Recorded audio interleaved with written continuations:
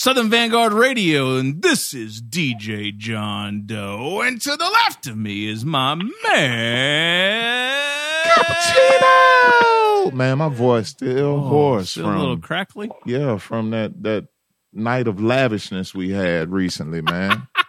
I'm still high off of that night, man. This is Eddie Meeks, people, by the way. I need to get off on that tangent. Yeah, my voice still ain't right, man.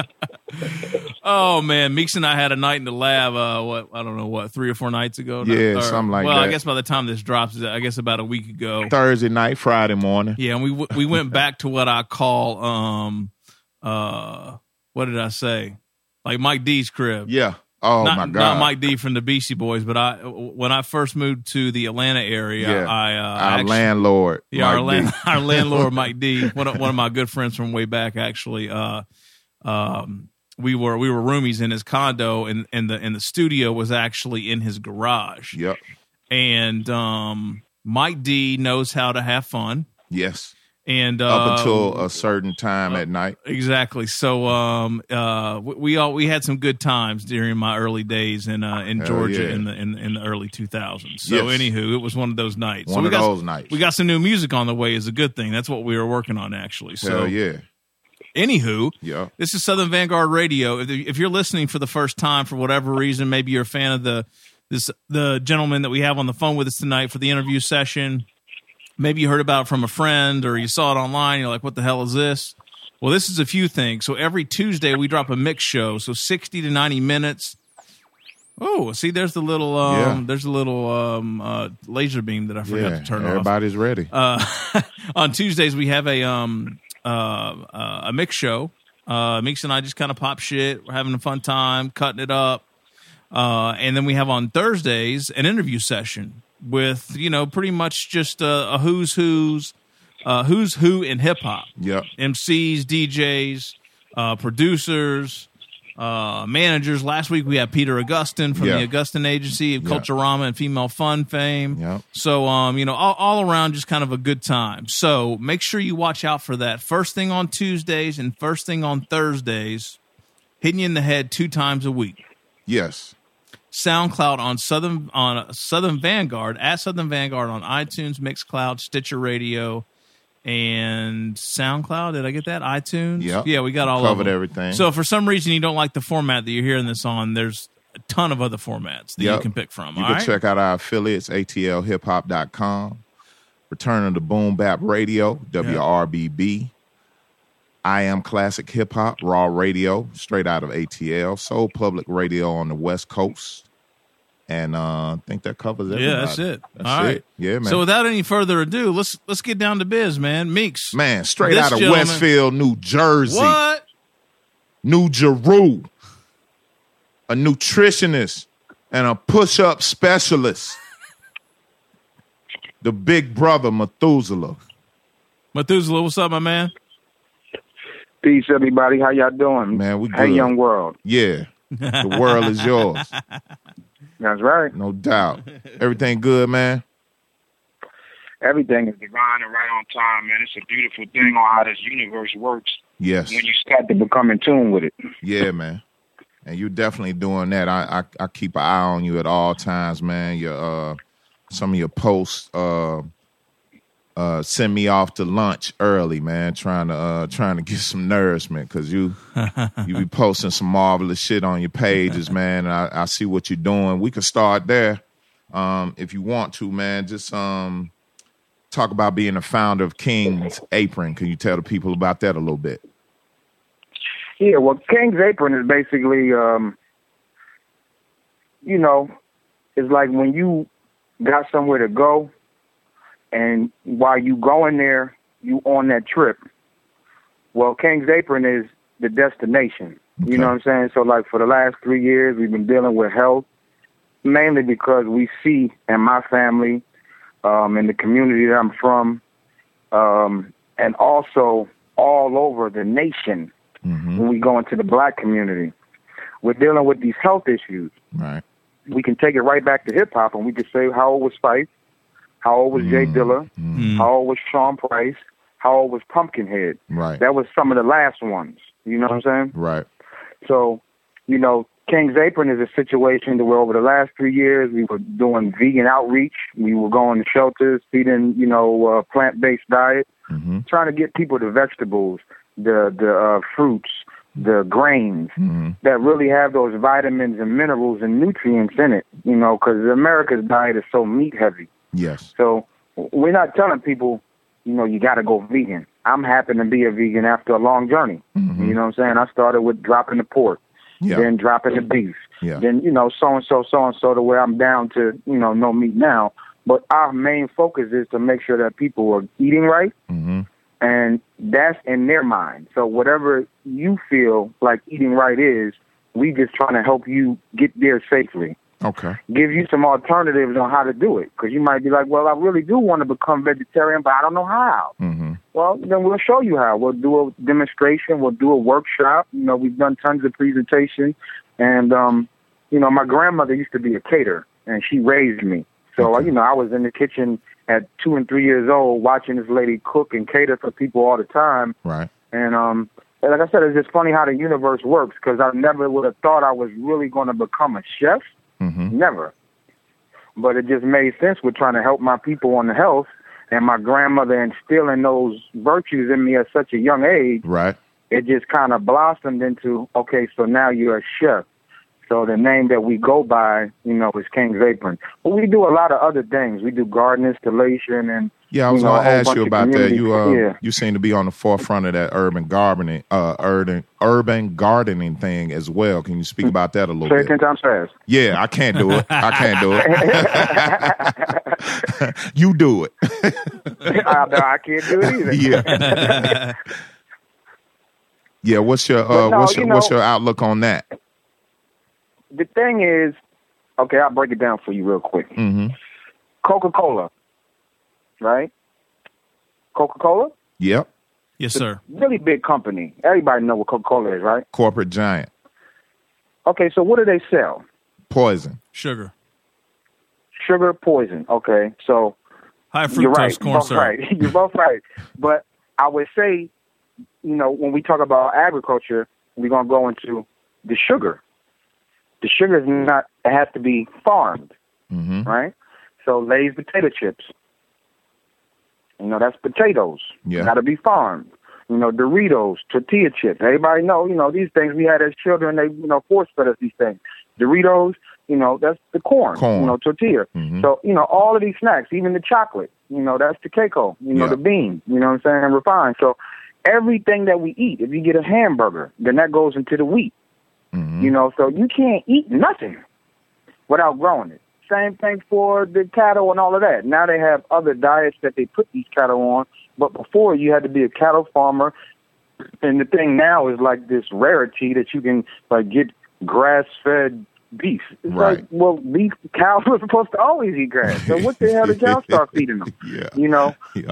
But my whole point is everything the foundation is agriculture. And how we say it in our workshops and presentations is there is no culture without agriculture. You know what I'm saying? So, period. It's just like it makes sense. I mean, I can't really be a chef or serve food or give food away if it wasn't for the fact that the food was grown. Yeah.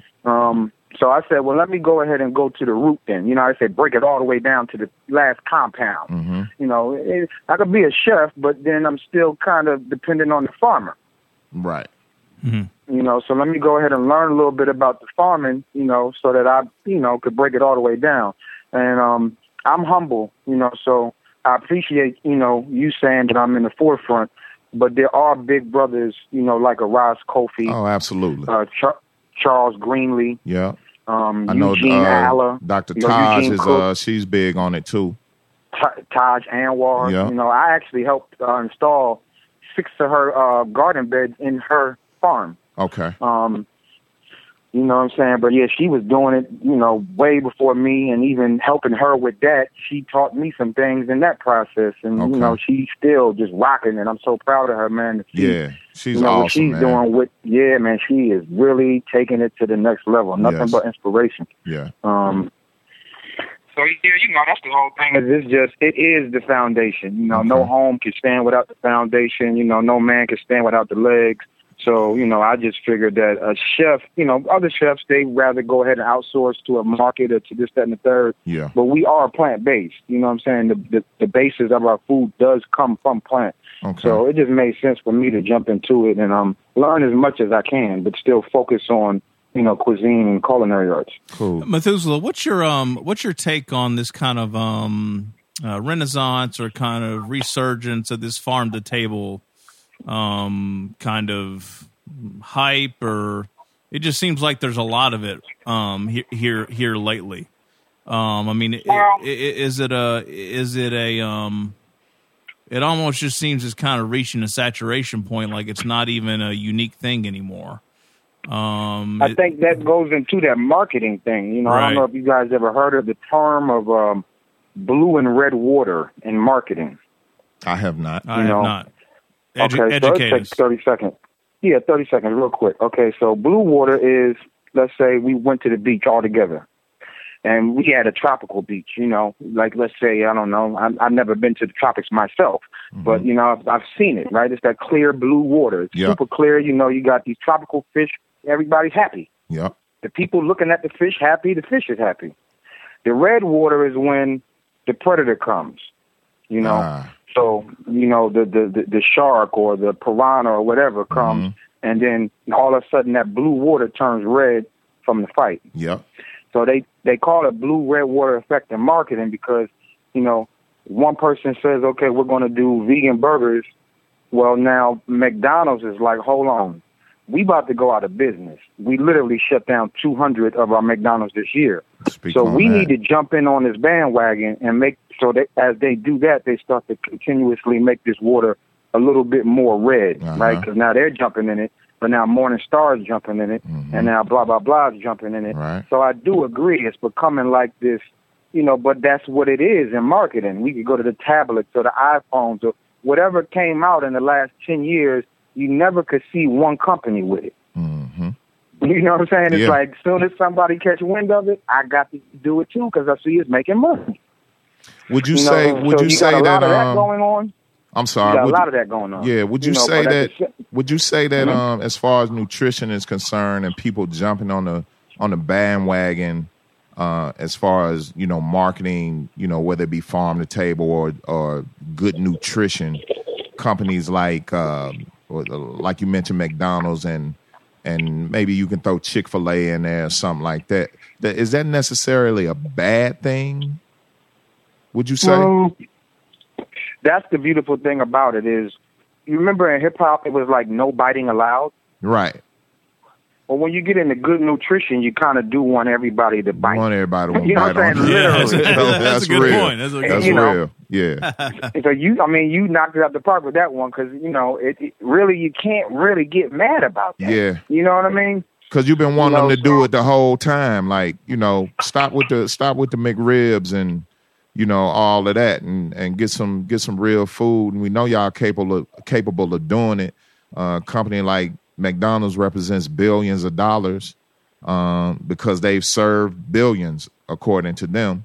So why not, improve on your product and just give the people the best you can give them? That's how I feel about that. Yeah, it's really interesting because I think the truth will actually, the proof is in the pudding. Really, in the next probably 2 to 3 years, maybe even 5 years, to see if it lasts. Mm-hmm. Like that's what I'm really curious about. Like, I mean, I thought it was pretty big when they started posting calorie counts on the menus. I mean, it's damn near everywhere now. You see calorie counts and getting nutrition about the food you're going to eat. Is it won't die down though, because at this point, when we really break down this whole situation, for instance, like just to raise one cow, I forgot the exact numbers. I have it in my research papers, but let's just say, it's a lot, man. Let's just say it's like 5,000 gallons of water or something to like raise one cow. You know what I mean? So when we're looking at water shortages in like 15 of the world's major cities, like this is all the way from like Tokyo, it's not Tokyo, right, but Japan, or you go to India. It's like literally you could Google it and just look at like water shortages, major cities, world, and you'll see it's not being publicized, but we're going through water shortages right now. So even in California, last summer, they were going through it. Yeah. They had reserve tanks for certain people, you know. So the thing is, we've never been really smart. We always think we've been smart. Yeah. But we're the only creature or being that pays to live. Right. You know what I'm saying? So how smart are we really? Like the dog, he ain't paying nowhere to live. Man. The cat. Somebody just said that. The elephant, the lion, the tiger, the gorilla, you know, and we run around paying to live. You know what I'm saying? Not just to live in an apartment, but for the water, for the, you know, certain people paying for air, you know, for the gas, for the electric, for the garbage. I mean, we literally pay to live, so we're not really that smart as we think we are. And that's what's catching up now. So now we done said, oh, well, let's do this cow thing, but we didn't think about it. We didn't evaluate the fact that how many cows are getting slaughtered, how many cows are getting raised, and then how much water is being used. Now, I could grow 20 times as more vegetables with the same amount of water that you use to raise the 2 cattle. Right. And the beautiful thing about that is the cattle are not self-sustainable, but the vegetables are. So if I grow a tomato, I could bust that tomato open, take the 70 seeds out of it, and grow 70 more tomato plants that will give me probably 700 more tomatoes. Right. Yeah. But if you had a cow, you would just get 1 more cow out of that. So we ain't never been smart. You know what I'm saying? You got to have 2 cows to make 1 cow. Not anymore. Not anymore. Oh, no, you're right. They impregnate all of the cow that we eat and the dairy cow. Yeah, they impregnate all of these cow now. Yeah, that's true. So they're not even having sex anymore. No, you're right. You're right. Poor cows.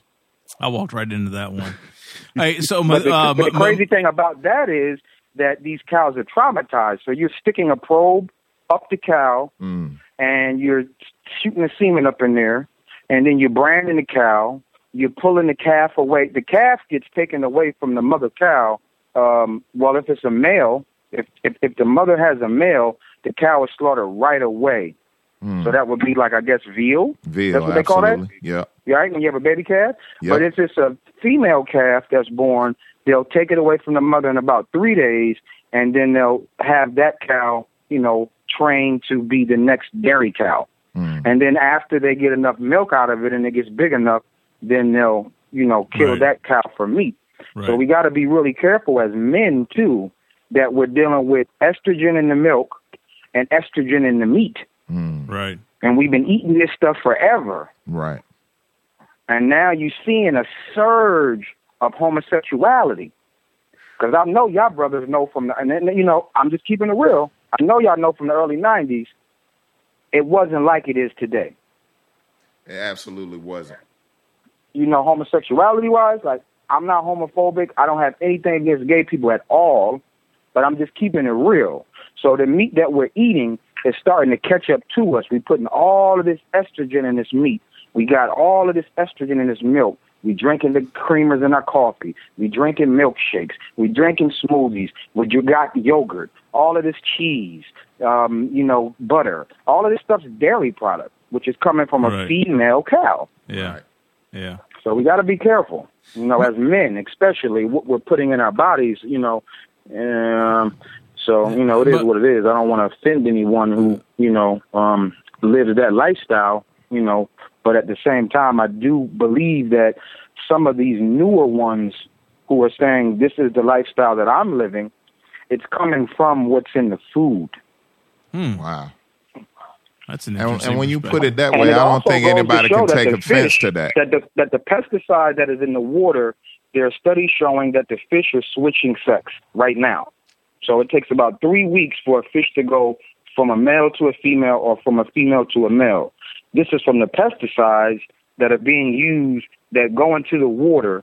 So it's showing you right there that if these fish are switching sex and going from male to female or from female to male, and that we're eating this same stuff on a daily basis, and our stupid asses eat it 5 times a day. You know what I'm saying? So, you know, it's like, how long will it take for you to start to change your sex?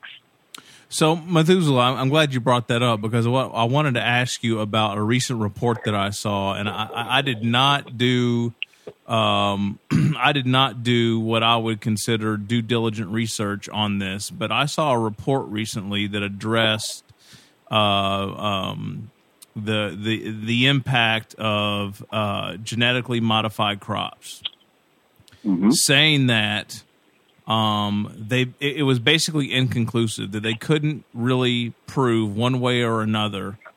Actually, I don't even think it was inconclusive. I think they said straight out that GMOs were not impacting the health of the world at large. Do you know what report I'm talking about? Did you see that or hear that? I didn't see this particular report, but this is something that has been talked about multiple times. Right. So I'm definitely hip to it. And I would say the first thing I would say is when you say they, who would you assume that they was? Right. Well, right. Exactly. They said. Right. Exactly. And that's why I said about FDA. Right. Are we talking about because when we start to get into the FDA and we start to get into these other things, then we have to trace it back. We have to say, okay, where did the FDA come from? Where did this come from? And then when we start to see where these things came from, then we'll start to understand that they've never had our well-being in interest anyway. From the get-go. Right? It was always about money. You're talking about FDA, that's the cousin to Big Pharma. Right. Right? So at the end of the day, if we go back and say, well, really, who started Big Pharma? Then you could see that was... what is it? IG Farben. IG Farben was Hitler's homie who had created, what did they put in the water again? What was that? What did Hitler put in the water again? What did he put in there? Fluoride? Was it fluoride? Yeah, fluoride. He put fluoride in the water to docile the minds of the Jews. So we can go back and see that some of these big pharmaceuticals like Bayer and things like that, they changed the name. Just like Comcast and Xfinity are the same thing. People that don't pay attention, they wouldn't know that Xfinity was owned by Comcast. So as you start to pay attention to who owns what and where things come from, you see that Hitler's boys started the whole pharmaceutical thing, and then their boys started the whole FDA thing. So then when you say they said, I'm thinking in my mind, so Hitler's son said, Hitler's grandson said. So as soon as I figure that out, I'm like, I don't believe that shit anyway. That's just how I look at it. Well, right. Because I try to get, as close to it as possible. But that's just the way I reason with things. I just try to see what the origin is, where it came from, and then at that point, if I can't figure it out, it's kind of like that's the deciding vote. So the fact that you're homies or you're offspring of Hitler, I don't really want to fuck with you. You know what I'm saying? Yeah. I don't, And so that's how I see it. You know what I mean? But, before I brought that up, I should have been a little bit more prepared before I brought that up. I really didn't think we were kind of going to get off on this track, but I'm glad we did. So National Academy of Sciences GMO report. So the question then is, to your point, which I completely agree with, is, what's the, when you trace back, what does the National Academy of Sciences, lead to? So anyway, I mean, this is on Forbes that I saw like last week, Meek. So I haven't done kind of the whole. They all in cahoots. They are. Yeah. But I was actually really surprised to read the report because I think it's probably pretty much a no-brainer that it's bad biz all the way around. So. Yeah, it's totally bad. I mean, it's totally bad biz. But we can get into it, but literally.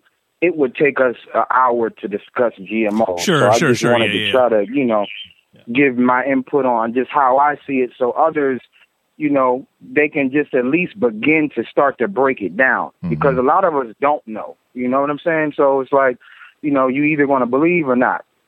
Well, it doesn't have to stop there. It could go to figuring out where this came from, and in the sense of, not what article or what website, but like, who started this shit? Right. You know what I mean? And then from there, it's like, once again, for me, that would be the deciding factors. And, it's like you're guilty by association, right? Maybe you are cool and maybe you do care. But the fact that you're associated with somebody so cynical and like a tyrant, you know, I'm really not fucking with you. Got you. So Methuselah, what's kind of your I guess your goals for King's Apron right now? Like, you know, right now and I guess over the next couple of years, is it really just about education kind of overall, or you guys have some goals that you set for yourself, or? Yeah, we definitely have some goals. We wanna. The thing is, too, I've dealt with a lot of nonprofits, so we are going to finalize our status as nonprofit for King's Apron, and we're in that process now. It's just really a bunch of money, you know, when you start to deal with these systems and capitalism and all of that. It's just, you know, give us $1,500, excuse me, so that you can say you're a nonprofit. Right. But, you know, so that's a motherfucker, isn't it? You know, God damn. Yeah, it's crazy. But, and then the crazy thing is a for-profit can pay less to become statist. Yeah. You know what I mean? Like, I don't know if that's a word. You know, I'm hip hop. I'll make up a word quick. But, nah, we with you. You know, statist, that's not a word. But, it is, you know, now. It is now, right? Yeah. But to gain that status, a for-profit pays like almost 80% less than a nonprofit to set up properly. Amazing. And properly in the sense of you're new, so you can't do this by yourself. So you need a little outsource help, so you got to pay a little extra money plus the fees. You know, you're paying literally like 80% less to do for-profit. And that's crazy because the nonprofit is for the community. The for-profit is just trying to get some money. Right. So we actually are trying to help the community, but at the same time, we're going to have items, you know, some of them go on sale this week. We're going to have like herbal coffees where you can buy the actual bag of coffee yourself. Yeah, I saw that. Yeah. But it's not coffee. Yeah, it's different herbs. We'll have like chicory root, which is roasted. See, the thing about coffee, too, you got to know the flavor comes from those beans being roasted. Mm-hmm. So once again, you break it down to that compound. You say, okay, well, you're getting the flavor from something roasted. So what if we took something else similar roasted that had better health qualities and gave it to you? Right. Flavored it right, would you want it? So we're coming out with some herbal coffee blends this week. We'll also have the coffee to where you could buy the bag, or we'll be vending throughout the city doing pop-ups and different festivals and things like that. And we'll have a stand where you can actually get like a vegan frappe. You know, so you know what I'm saying? It's because I love, you know, coffee, right? So it's just like, but now that I'm vegan, I can't do the milk. So everywhere I go, these frappes, Starbucks, they got, you know, the cow milk. And then if it's not, it's the soy milk, which is really not good for the body. So, but my whole key is just to make sure that we are, because once again, when you're doing a nonprofit, it's never you, it's a group, it's for the community. That's why I always start to say, I am making sure that we are learning how to make some money to survive and sustain ourselves without always needing government or state funds to run. Right? Because a lot of nonprofits got to wait on the grant to come in to do the work, and then they're under all of these stipulations on what they can and cannot do because of the person giving the money is saying, you can only do this and you can only do this with my money.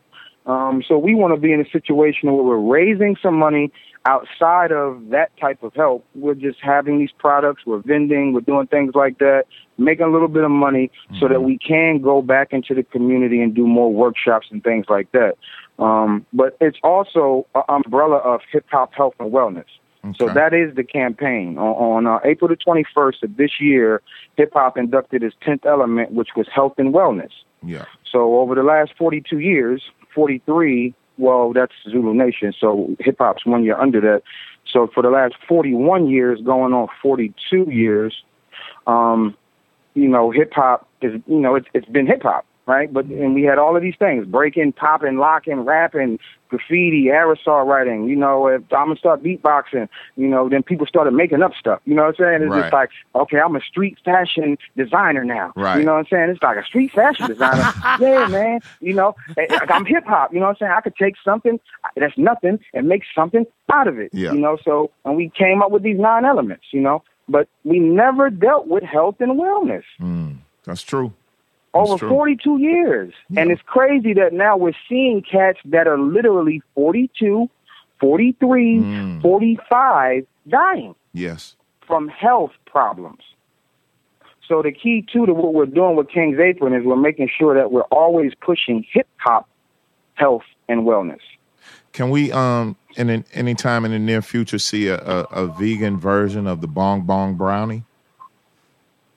Definitely. Thank you. Definitely. And I actually figured something out today. I figured out, because we could talk how we want. Yeah. I mean, okay. So cannabinoids, and just like the strength of the cannabis, it gets twice to almost 10 times, depending on if you do it right, stronger when you use coconut oil. Right? Okay. So do the research, check it out. But I've always used other oils. I've never used coconut oil. Mm-hmm. So now that I found out this information, I think it was just today or yesterday, I read this article.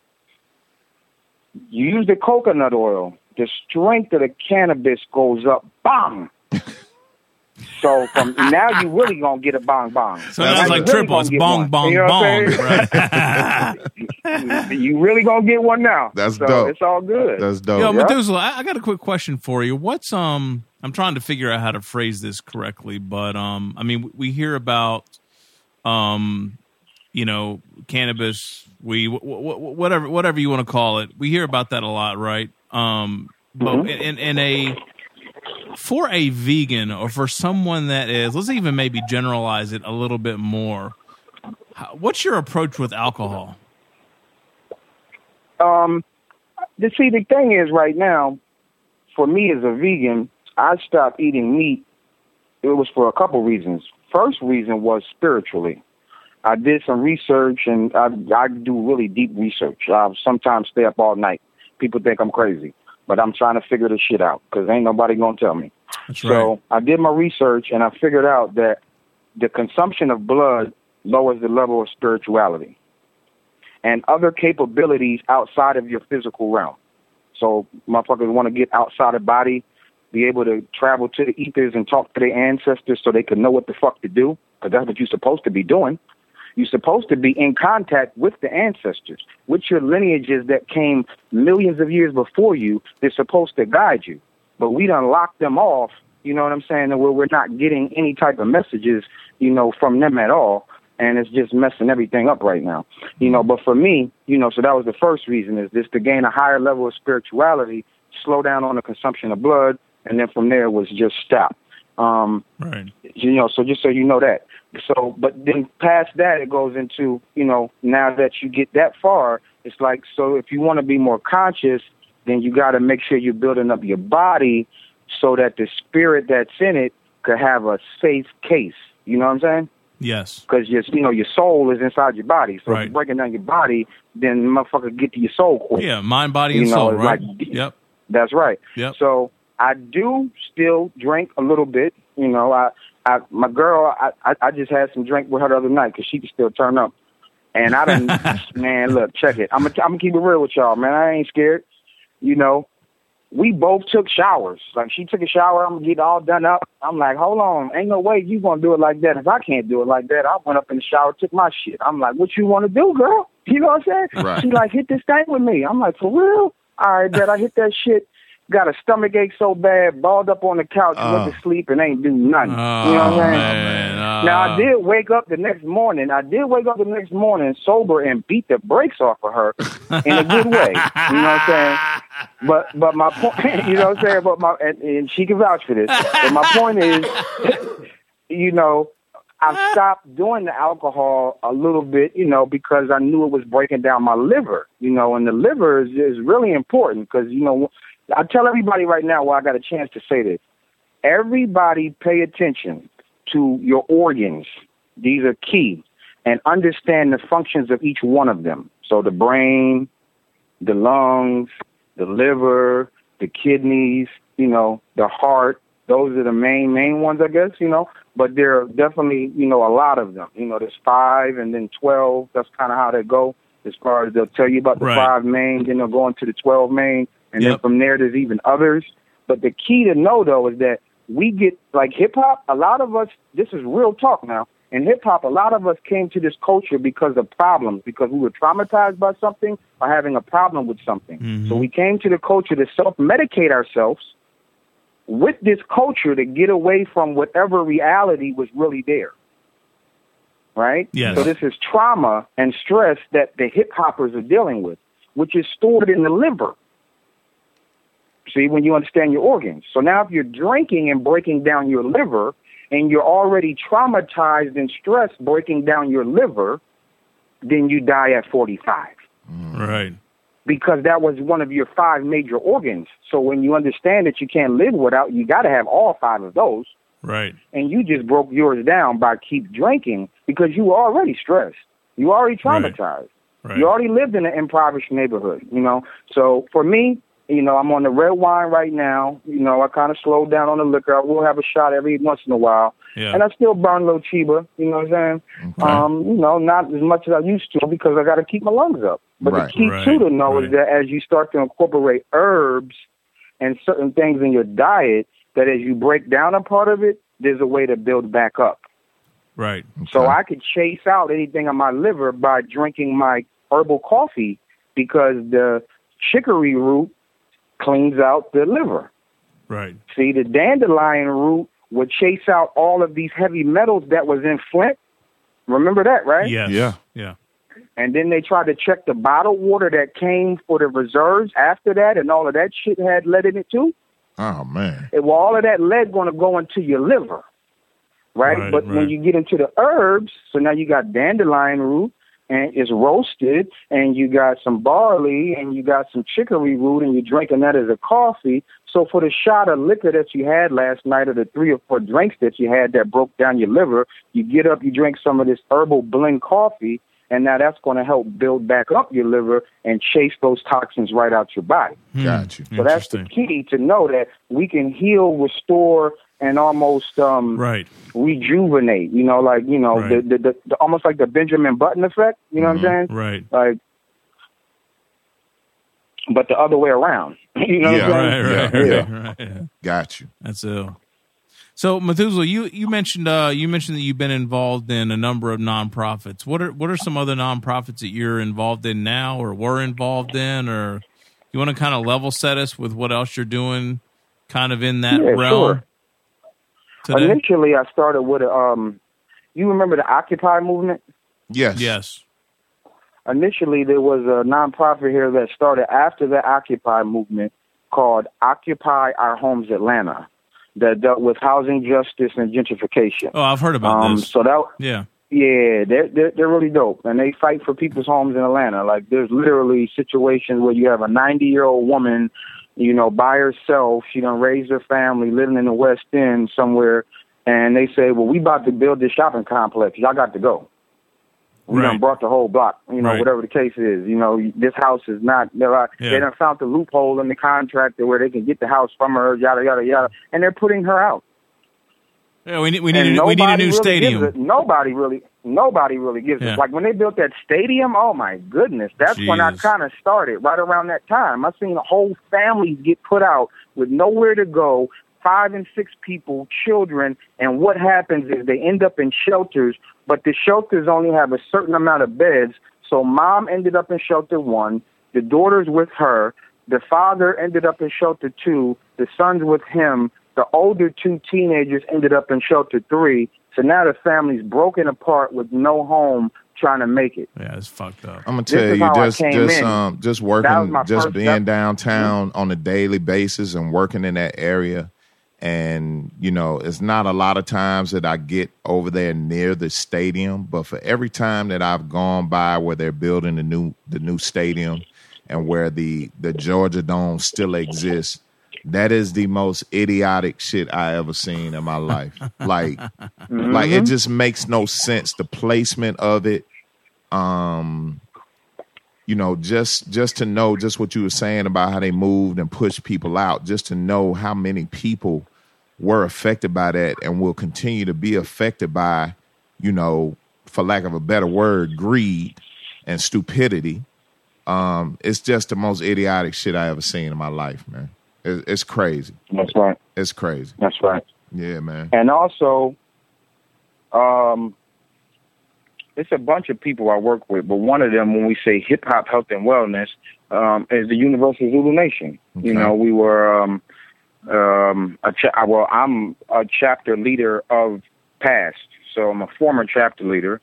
Now, let me stop you right there because we were doing our research on you, and I noticed the dates. I noticed the dates, and I already knew that because, I was making my way towards UZN, and I had to kind of get some permission from you because I said if I ever join Universal Zulu Nation, come to find out there's a chapter in my hometown of Memphis, Tennessee. I wanted to join there. And I had to get permission from you to do that. But just looking at the dates for when you were affiliated and realizing that you just recently stepped down. Yeah, this was about 30 days ago. Yeah, can we talk about that a little bit? Yeah, it's no problem. Yeah. I mean, I figured that people do want to know, so that's why I bring it up. Okay. So the situation is, as everybody knows, allegations about Afrika Bambaataa, sexual allegations dealing with, I'm going to keep it real because I don't even play. Some people say sexual allegations. Well, definitely will still be an allegation, but then past that, the description will go into whatever. But it's really rape, right? So you're talking about allegations about raping little boys who now are grown men, literally the same age as like my father, who finally had enough sense as one came out, the other came out, the other came out. The last time I checked, there were 6 that came out. Okay. Now, before we go too far, we got to keep it real and look at the Marcus Garvey movement. We got to look at Malcolm X. We got to look at even the Nubian Nation and Malachi York. Yes. And we see that COINTELPRO and these government agencies come in and they try to break down these organizations that do build up the black communities. This is historically, it's public knowledge. You can just, do your research and everybody can find out that that's how they do it. The majority of any organization that ever started, even the Bob Marley thing, talking about he fucking had a foot infection. Get the fuck out of here. Right. He fucking hurt his toe playing soccer and died from a foot infection. Get the fuck out of here. Yeah. Do you know what he was doing when around that time? He was. Look at the concerts. Look at the concerts that he was performing and stopping wars. Yeah. 100,000 people coming to see him, and they about the war, and he just fucking rocked this motherfucker for an hour. Yeah. And everybody kind of go home like, I don't even want to fight no more. Yeah, bringing opposing political factions together to unite. Yeah. That's right. Yeah. So we got to put that out there right away. Absolutely. And give him the benefit of the doubt that is very fucking possible. Mm-hmm. But at the same time, as I have a child, I have 2 members in my chapter who had came to me after I talked to them. There was 22 members in the Zulu Gatekeepers Atlanta chapter, certified with cards, paperwork, card carrying members, as they say. Mm-hmm. 22. So as I talked to, that's kind of me. So as I talked to everybody about the situation, 2 people told me that they were molested as a child. Okay. And shared that with me as their big brother. Actually, they older than me, but, still. Right. So when I seen that, and then actually we did a vote too, it was like, so what do you feel, member number 1? Till we got the member number 22. How do everybody feel? Mm-hmm. So it ain't just me. It's like I said, this is community. It's never I. It's always we. Yes. So after we went through the team and did the tally, it wasn't nobody feeling it to where it's like, this is too much room for error, right? It's too much gray area. Mm-hmm. We can't see a lot of shit. Like, this could be this and this could be that, but we don't know what's what.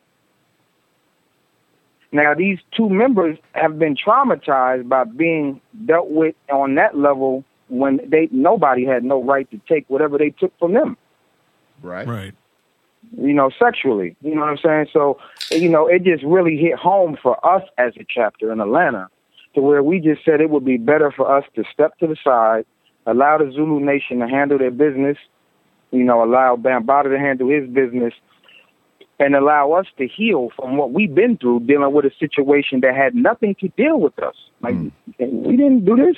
People know what we do. Yeah.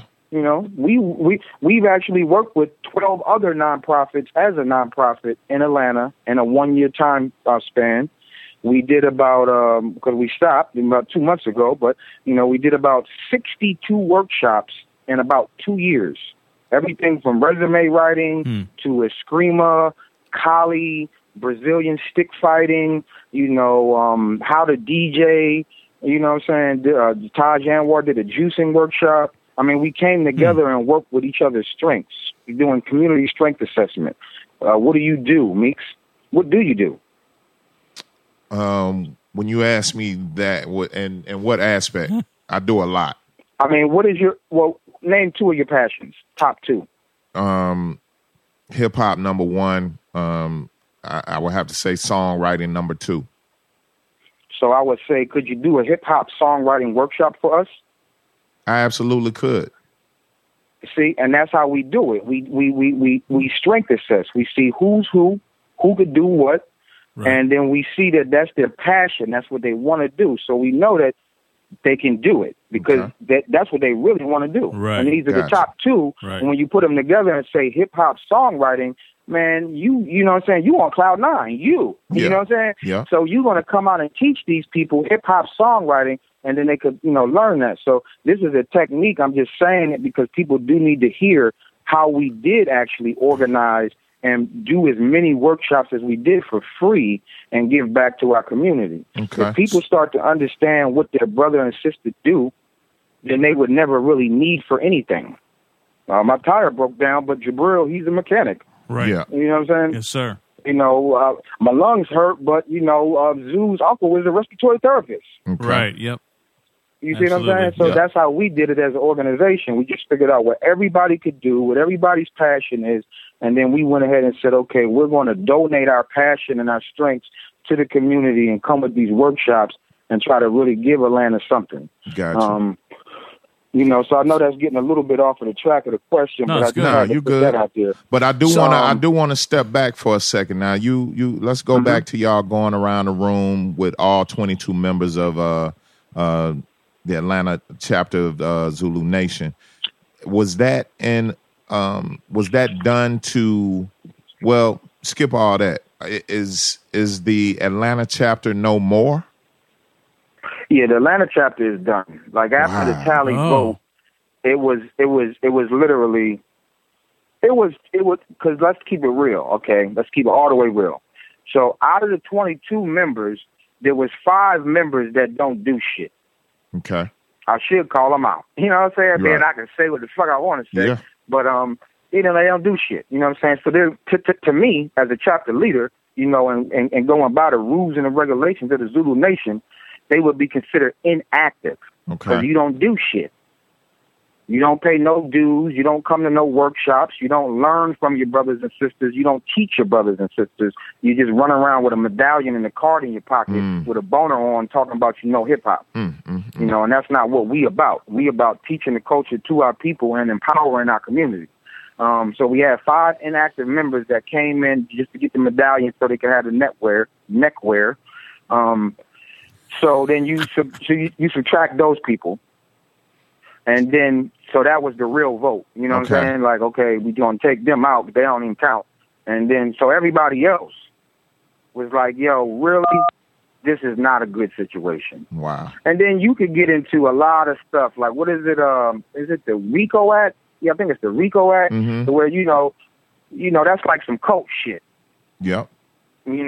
Right? So it's like, okay, sexual allegations, 300 men were raped between 73 and 2016.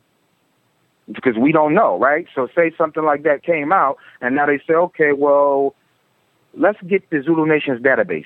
Let's go, because that's, we got to get that. You know what I'm saying? We got, once you feds running up in that. Yeah. You done raped 300 little boys from 73 to this, that, and the third. Okay, so, yeah. Get the database. Okay, so who's in the Atlanta chapter? Okay, so now we got to go visit these people. We Each got to and ask every them one questions. of them. Yeah. We got to do this. We got to do that. I said, y'all are my brothers and sisters, right? So as a big brother, I really want to make sure that we allow this situation to air itself out and nothing like that happens to my brothers and sisters. Right. So, I had to voice that, as just a chapter leader on how I felt. And then everybody heard what I said, and then they thought about how they felt, everybody was like, I'm good for right now. I'll just be good. I'll keep doing hip-hop. I'm going to keep rapping. I'm going to keep DJing. We're going to keep doing stuff for the community, but I'm good right now. You know what I'm saying?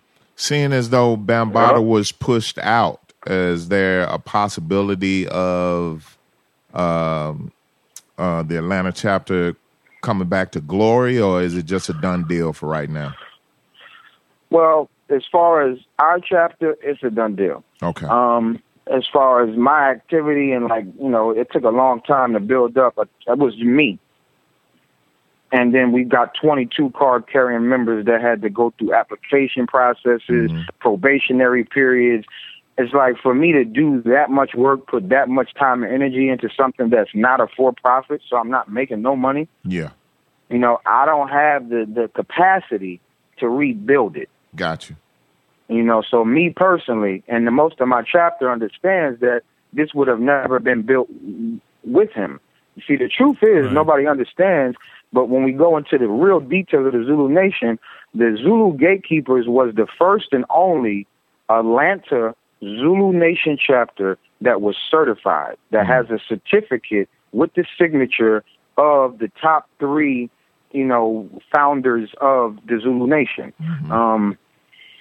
So, you know, but there have been other chapters that have come and said, you know, we're going to be a chapter. So they started talking about it. Like, yo, we a chapter, but it's like they don't have no paperwork.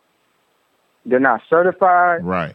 They just have a lot of spunk, a lot of, you know what I'm saying, spontaneity, a lot of charisma, and they get online talking a whole lot. Gotcha. You know what I'm saying? So you'll see that too, you know, and then that's confusing to people on what's really going on. Got you. And then because of that, you know what I'm saying, that's another layer that makes it hard to really build something when you got some other people perpetrating as if they're part of the team that's really building the shit. You know what I'm saying? So the capacity to keep dealing with that, and then let's just say stigma.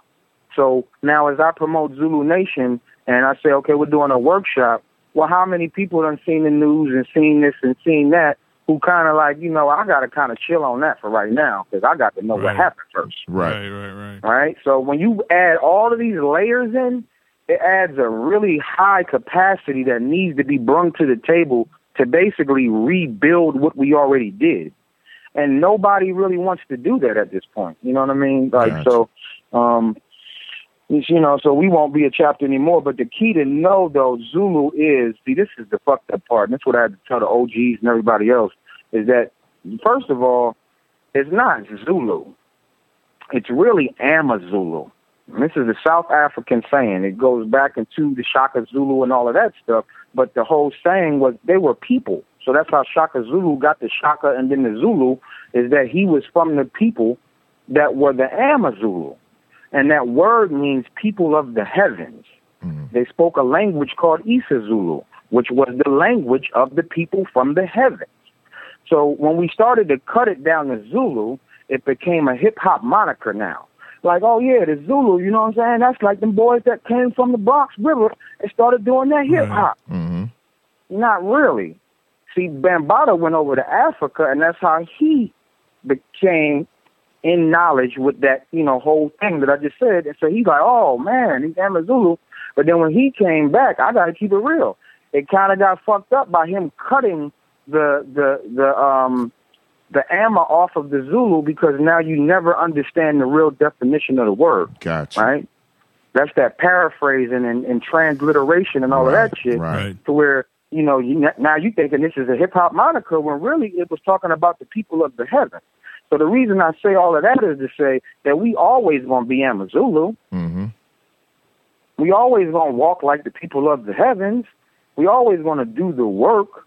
So the fact that we don't rock under the name of Zulu Gatekeepers Universal Chapter of Atlanta means nothing, because that was just really a whole bunch of storefront anyway for what was really supposed to be being done, which was doing the work of the people of the heavens. It's still being done. Right. So Methuselah, did you get the heads up that this was going to go down before the news broke, or did the news break and you guys were just blindsided? mean, to keep it real, it wasn't the type of heads up that we should have got. There should have been higher ups and emails coming down from regionals and things like that. And that's another layer that, you know, to be an organization, you got to be organized. Right. Right. But a lot of people just jump into things wanting to do things with the passion, not knowing how to be organized. And now that organization doesn't run well. So you specifically found out how. So I did get word of it, though, because I'm connected enough with other chapter leaders in other states, and there were rumors under the table, you know, so right, okay. I kind of heard about it, you know what I'm saying, but it wasn't by the way I should have heard about it. Got you. So, so what's your take on Chris's, on KRS-One's kind of, I don't know, kind of public. Oh, man. Well, let's go for real because, oh, man, this is getting good. So the last thing I seen, let's go with the last thing I seen, Shan talking about Bambaataa might have touched KRS. Oh, there you go. Yeah, I was going to bring that up, too. So I'm glad you went there. That's okay. the last thing I seen. Yeah, right? exactly. Yeah, man, that just came out this week. You know what I'm saying? Right. So Shan about to get beat down, first of all. That's about to be a beat down. I don't think Chris trying to rap no more. He already came with the rebuttal to the first song. I mean, the first little thing Shan did. Because what Shan did wasn't even a song just about 3 months ago, but then Keith came back. Well, I guess it was. And then Chris came back with the, you got to excuse me, we've been talking about this brother Keith all day. But Chris came back with the rebuttal. And to me, the rebuttal was whack. It was just better than Shan. You know what I mean? It's just like, this is almost like being in the Apache watching two whack rappers, but one is better than the other. I was really upset. Like, come on, this is crazy, you know. But, you know, I'm still a hip-hop head, and I'm still a judge watching this hip-hop battle. So I'm like, Chris took it, you know, but you took it by just a little bit, and you being Chris, you supposed to take his head off. Yeah. And I done ghost ripped for some cats, too. I can't say who, but, you know, I was just like, man, I wish I could have wrote something for your ass if you was gonna come with that. You know that was kind of like my take on it, and I was definitely gonna ask you about your ghostwriting ventures, but you can't really speak on that a whole lot, right? Nah, I'm gonna keep it real with you, bro. Like when I went up in the studio, man, they was trying to tell me. They said, look, I'm gonna tell you like this. You know what I'm saying? You know, there was a situation when a brother, you know, he was walking around talking too much. You know, talking about he had wrote some lyrics for Ghostface or something like that. Uh-huh. You know what I'm saying? Yeah. Yo, man, that dude don't even walk well no more. You know what I mean? Wow. Yo, you ready to get in the booth, son? That's how it came. So you know, that's what it is. You know what I'm saying? I'm like, I'm good. I'm good. You know. But you know, so you got some hints right there. You got some hints right there, though. Okay. You know, I always keep it real, but you know, and I am under contract as well. Gotcha. So it was like contract threat. Gotcha. Yeah, no doubt. Yeah. So where'd the Chris thing come from, man? Like, did he just feel compelled to come out and talk about that, or I never saw the whole. Like, why did that happen? Like, why did he feel he needed to come out and speak about that, or was it? Well, I think it's what the people want to hear. I mean, because let's keep it real. If we go back to the dates of the alleged, that was probably right around the time when KRS-One was really in those shelters in the Bronx. And most of the males that were allegedly touched were less fortunate individuals living in impoverished situations in the Bronx, like shelters. Because the predator comes for the weakest one. Sure. See?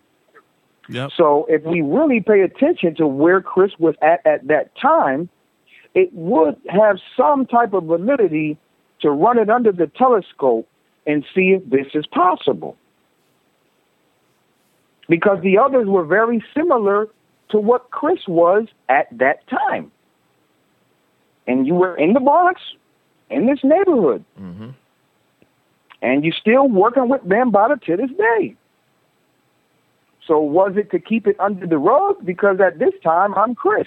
So I guess I need to stay closer to him now, because if this ever gets out, both of our careers are done. That's very true. That's a good point. I never thought about that.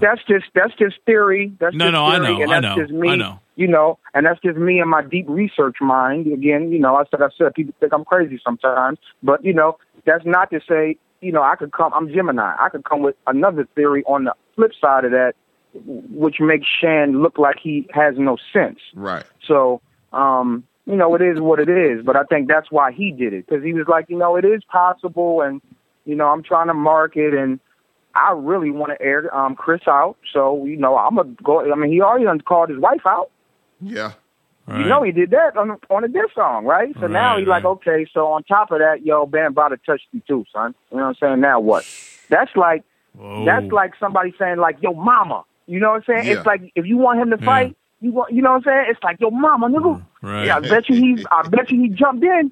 Right. So I think that's part of what Shan was trying to do too. Another layer. It's like, yo, I'm gonna go there and make him jump. You know what I'm saying?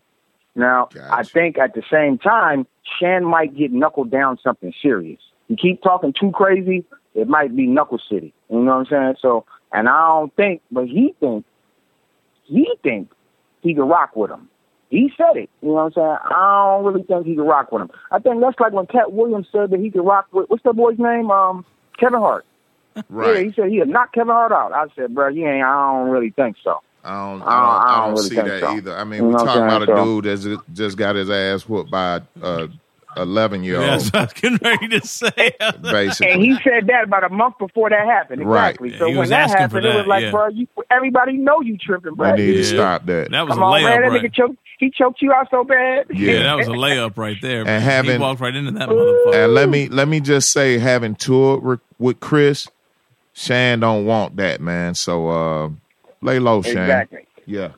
So that's what I think's gonna happen. That's why I'm like, I don't think you're gonna get the rebuttal and the publicity. I think you're gonna get knuckled down and be on World Star. So you might want to chill. That's crazy. But I guess he's reaching. Methuselah, so are there actually going to be what's the latest? Are there charges against Bambaataa, or what's going on? Is there an investigation? Like, is the DA that's involved? That's another thing too. Is like, what do you call it? The limit of what do you call it? Statute of limitations. That.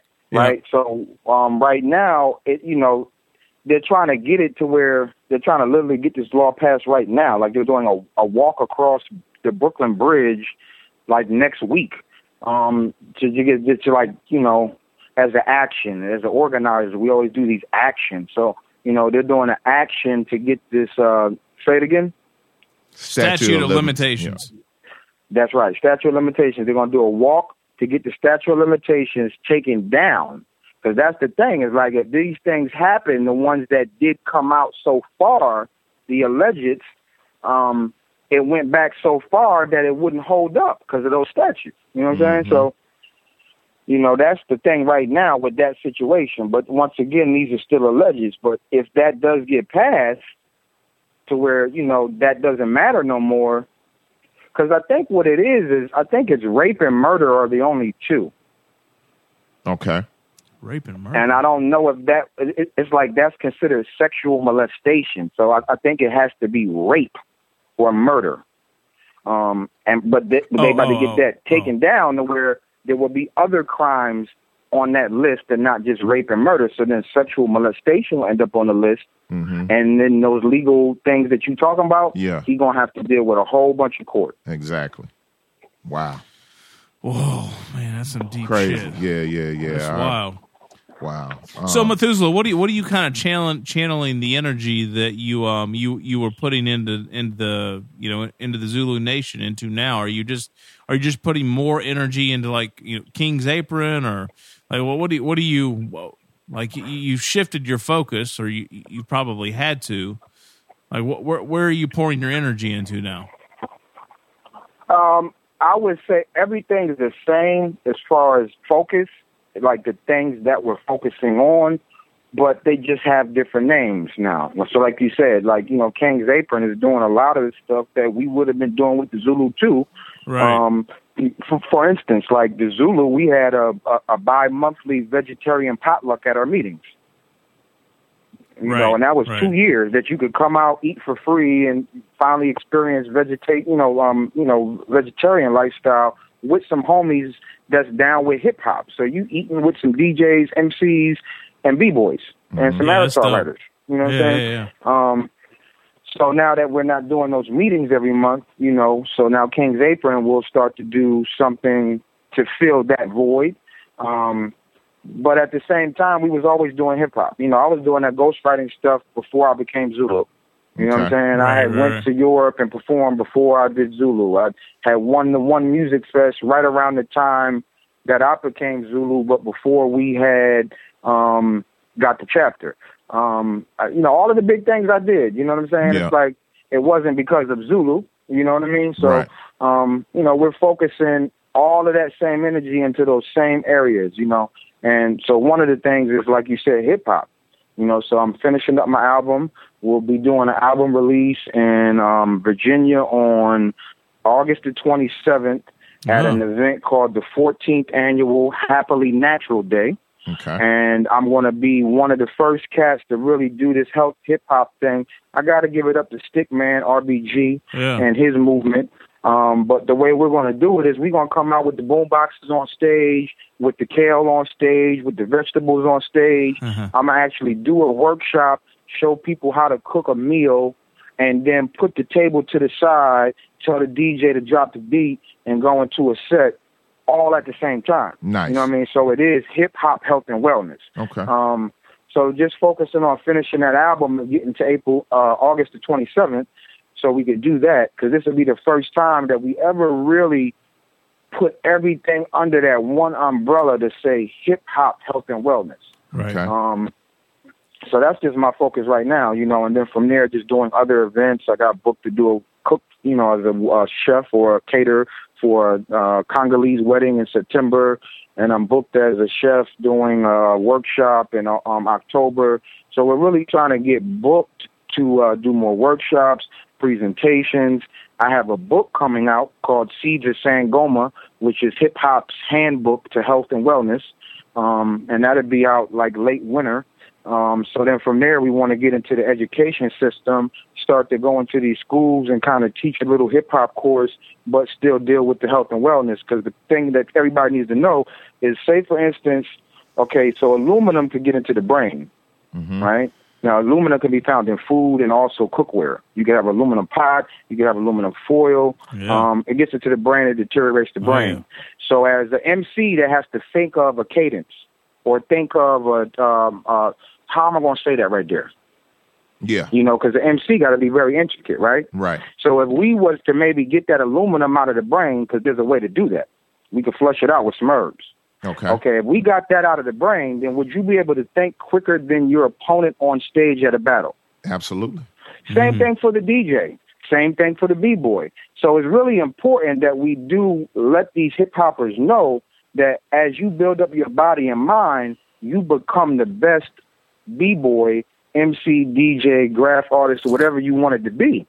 Because now you have an edge. You have more leverage than your opponent.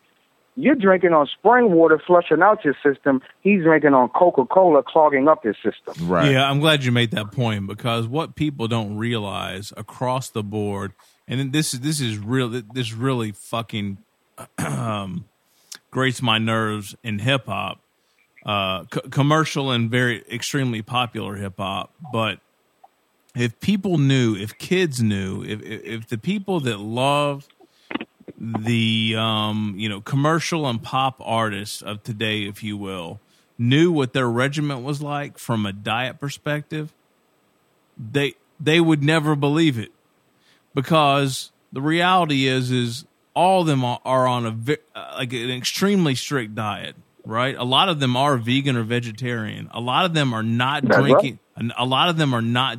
There's no drug use whatsoever. Like, period. Like, but, you know, in the meantime, that's all they're fucking rapping about. Right.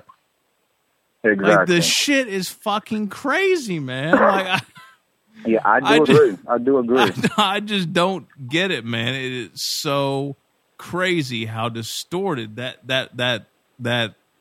But that's the new end of the culture, though. That's the new end of the culture. Because we did have, just to go back to Chris and give him some props, I mean, he was the first one to ever address the situation with the song Beef. Yes. He came at the whole cattle industry with beef, which was a very smart and, it was just like the best thing that an MC could do. And he did that. You know what I'm saying? So he could say that. You know what I'm saying? I did that. You know, all of y'all on that plant-based this, that, and the third now, I was the first MC to ever come up and tell you about the dangers of eating the beef, which would make you want to resort to a plant-based diet. Yep. That makes was Chris eating beef on tour, man? Hell no. I think. What was that tour like, man? Everywhere we went, his rider. First of all, the KRS-One rider is 12 pages of craziness, and not in a bad way. Everywhere we went, there was, I would have to say, bushels of fruit. Fruit juices, really good natural foods to eat. And I know this because at the end of the night, Mello and I, instead of spending the per diem we were given, you were bogarting the man. We was taking that, because Chris just wanted it provided. It wasn't necessary. He would dabble in it, while we were there, but after the show, he was done with it. Right. So then you just got this stuff sitting up. Yeah, you were taking it. Mello ain't spent a dime, man. And his road manager was on that, and we would just, we would house everything. Yeah. And that's how we survived out there. But he also made sure there was a book of knowledge, at least one book of knowledge backstage. Oh, interesting. Yeah, I didn't hear these stories. Yeah, this is dope. Yeah, it was a beautiful thing, man. And Chris and Simone really looked out for us. So Chris definitely did that, man. And he, I guess he had a bit of a misstep with his statements regarding Bambaataa, but when you look at his full body of work, I mean, it's fucking Blastmaster KRS-One, man. I mean, exactly. I think he's allowed one or two maybe missteps at some point, you know what I mean?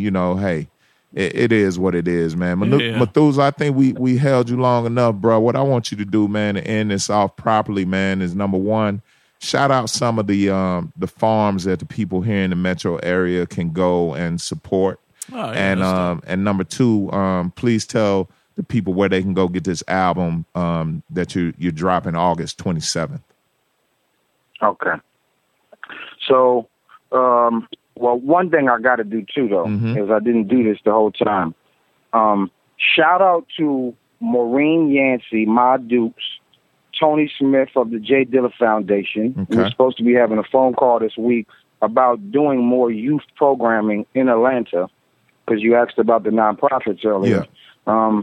So I didn't want to talk about too much, but we are about to do more. We did do the J Dilla first annual beat battle. We're about to do the second annual, and we're trying to do more stuff for the youth in Atlanta. Yeah, I'm glad you brought that up.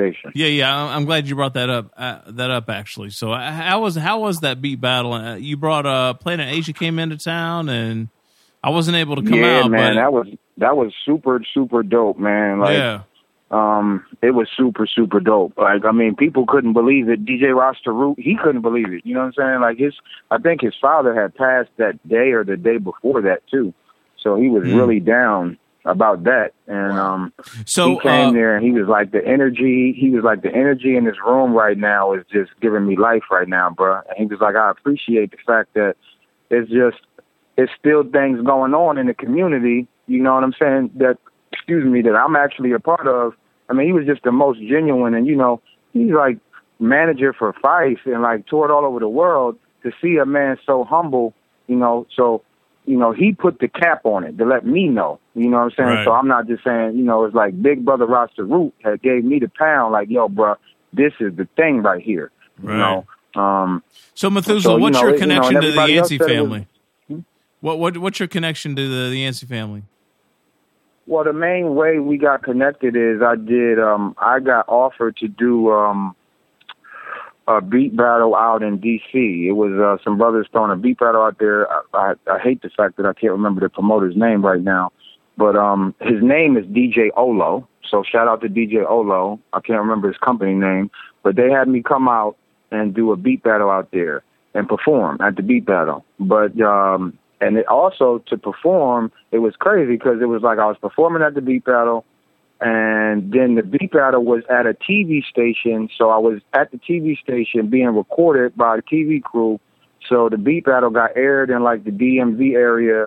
And then everybody there got to see me live like a regular show too. And then they had me judge. So Ma Dukes was on the judging panel, and her husband Tony Smith was on the judging panel. And we just got a chance to build. And then the next night they had an after party, so they had me perform and do a set. Because the first night it was really performing for the TV show. So the next night they had me do a set where there were like other performers and it was like a real concert. And I smashed that shit. And Ma Dukes was in the front row, like, yo, you killed it. You know what I'm saying? Like, yo, you know what I'm saying? Like, let's build. I was like, no doubt. I said, yo, you got time to do an interview tomorrow? She said, yeah. So that was I've seen her day one. Then we was together day two at the after party. Day three, we did the interview. And she said, after the interview, she said, you know, those questions that you asked, they were like the best questions that I've been asked all year. Mm-hmm. You know, so then from that point, it was just like we had this bond. And then from there, it was like her husband saying, you want to do something in Atlanta soon? I'm like, you know, I'm with it, man. I was doing the Dilla walks, walking for Dilla back in the day when Dilla started that stuff. Right. I'm all the way down. And, you know, so that's what it is. And we just been rocking since. Okay. But I knew them from back in the day from when they were doing the Dilla walks here. We just didn't have a rapport doing hip-hop. It was just Methuselah coming out to walk with the crew for Dilla. You know what I'm saying? Right. So I think that was a layer to say that, like, he is genuine. I seen his brother walking for my son 8 years ago, and now I'm seeing him today rock this stage and talk to me. Let's work with him. Right. And just to be clear, you are the Youth and Family Program Director for the James DeWitt Yancey Foundation, correct? In Atlanta, correct. Yes, okay. There are definitely other programmers like, you know, my big sister in Detroit, her name's Piper Carter. She does the Detroit area. And there are, you know, a couple other states that have, you know, program directors. Okay. Cool. So the second beat battle's coming up this summer? Well, to keep it real, we were just on a hip-hop health and wellness tour, and we had it slated for April 25th. But I had to go out of town to do the, you know, the dates for the hip hop. And, you know, we were with Stickman and Ciroc and DJ Kavum from the West Coast, Alchemea. She's like a hip hop DJ / raw foodist. But we did a little tour with them, and, you know, it was like, okay, well, we got more dates on the tour than doing the one beat battle date. So we had like aisle 5 booked and everything. Like, we had started doing the flyer. And then the tour came about, and I asked her. She was like, yeah, you know, it's definitely smarter to do more dates than one. So you go ahead and knock that tour out and then call me. That's why I said I got to talk to her this week. She said, call me when you get done, and then we'll figure out when we're going to do it. All right. So we can look out for that this summer then. Yep. Dope. Yeah, it's coming. It could be as late as September. We definitely don't want to do October with A3C, and we probably don't want to push it back after that. So, you know, definitely you should see something by September. Yeah, kick off the school year. And that would still be the J Dilla Beat Battle second annual, as well as the Methuselah album release in Atlanta. There you go. All right. Perfecto. On the 27th, we'll be doing it in VA. Okay. So we'll be doing the Atlanta date when we do the Beat Battle. All right. Dope, man. That's what's up. All right, well, Methuselah, thank you, brother. We really appreciate it. Man. Oh, it's all good, man. I appreciate y'all. Man, that's what's up. So where can they go to find out about you? Facebook, Twitter, Instagram? What's ground zero for everyone? Stuff. Okay. Yeah, everything you said under Methuselah. So the spelling would be METHUZULAH. Gotcha. Methuselah, and you can find that everywhere. All right. Dope. All right. Well, Meeks. What's up, man? It's another one. Hey, man. This is what we're doing. You know, it's funny because we twice a week. We had Peter Augustin on last week. Mm-hmm. We had an extensive discussion about his bout with kidney failure, renal failure. Yep. and we're just kind of continuing on. It is. That's kind of bugged out. I just now thought about that. Yeah, and we're gonna bug some people out again this week. Chills. You just gave me chills because the first thing I wanted to say is, did you tell him about the chicory root? Nah, we didn't. No, we did not. We did not. But but he's the dandelion root. Yeah, because I just want to know that when somebody is going through a situation that maybe the doctor didn't tell him about that other alternative. I'm pretty sure they didn't, but Peter and he stated in the interview, and if you get a chance, go back and check that interview out. But he stated in the interview that he's at a point in his life right now where he's definitely on top of his diet, and very mindful of what he puts into his body now as a result of going through that process. So we got to connect y'all together. That's right. Yeah, we got to connect y'all together. Absolutely. Yeah, it will be a real good look. And major shout outs to y'all too. Major shout outs to y'all because when y'all started the show, it was the first time I ever heard personalities really big up other people doing what they do before they said what they had to say. So that's like saying a lot about y'all, that y'all really do care and you're showing love and you're trying to collab and make it a community and, nationwide effort. So that's real. It's a you gift. Don't see it's that a lot, gift and a curse, man. About y'all. Man, we appreciate you. It's a gift and a curse, man. But somebody got to do it. You know what I mean? So why not us? Look, don't get it twisted. There's no doubt we are doing this absolutely 110% for the love. There is no fucking doubt about that. There are no ulterior motives or agendas. Not at all. Or anything going on with this motherfucker in any capacity. Yeah.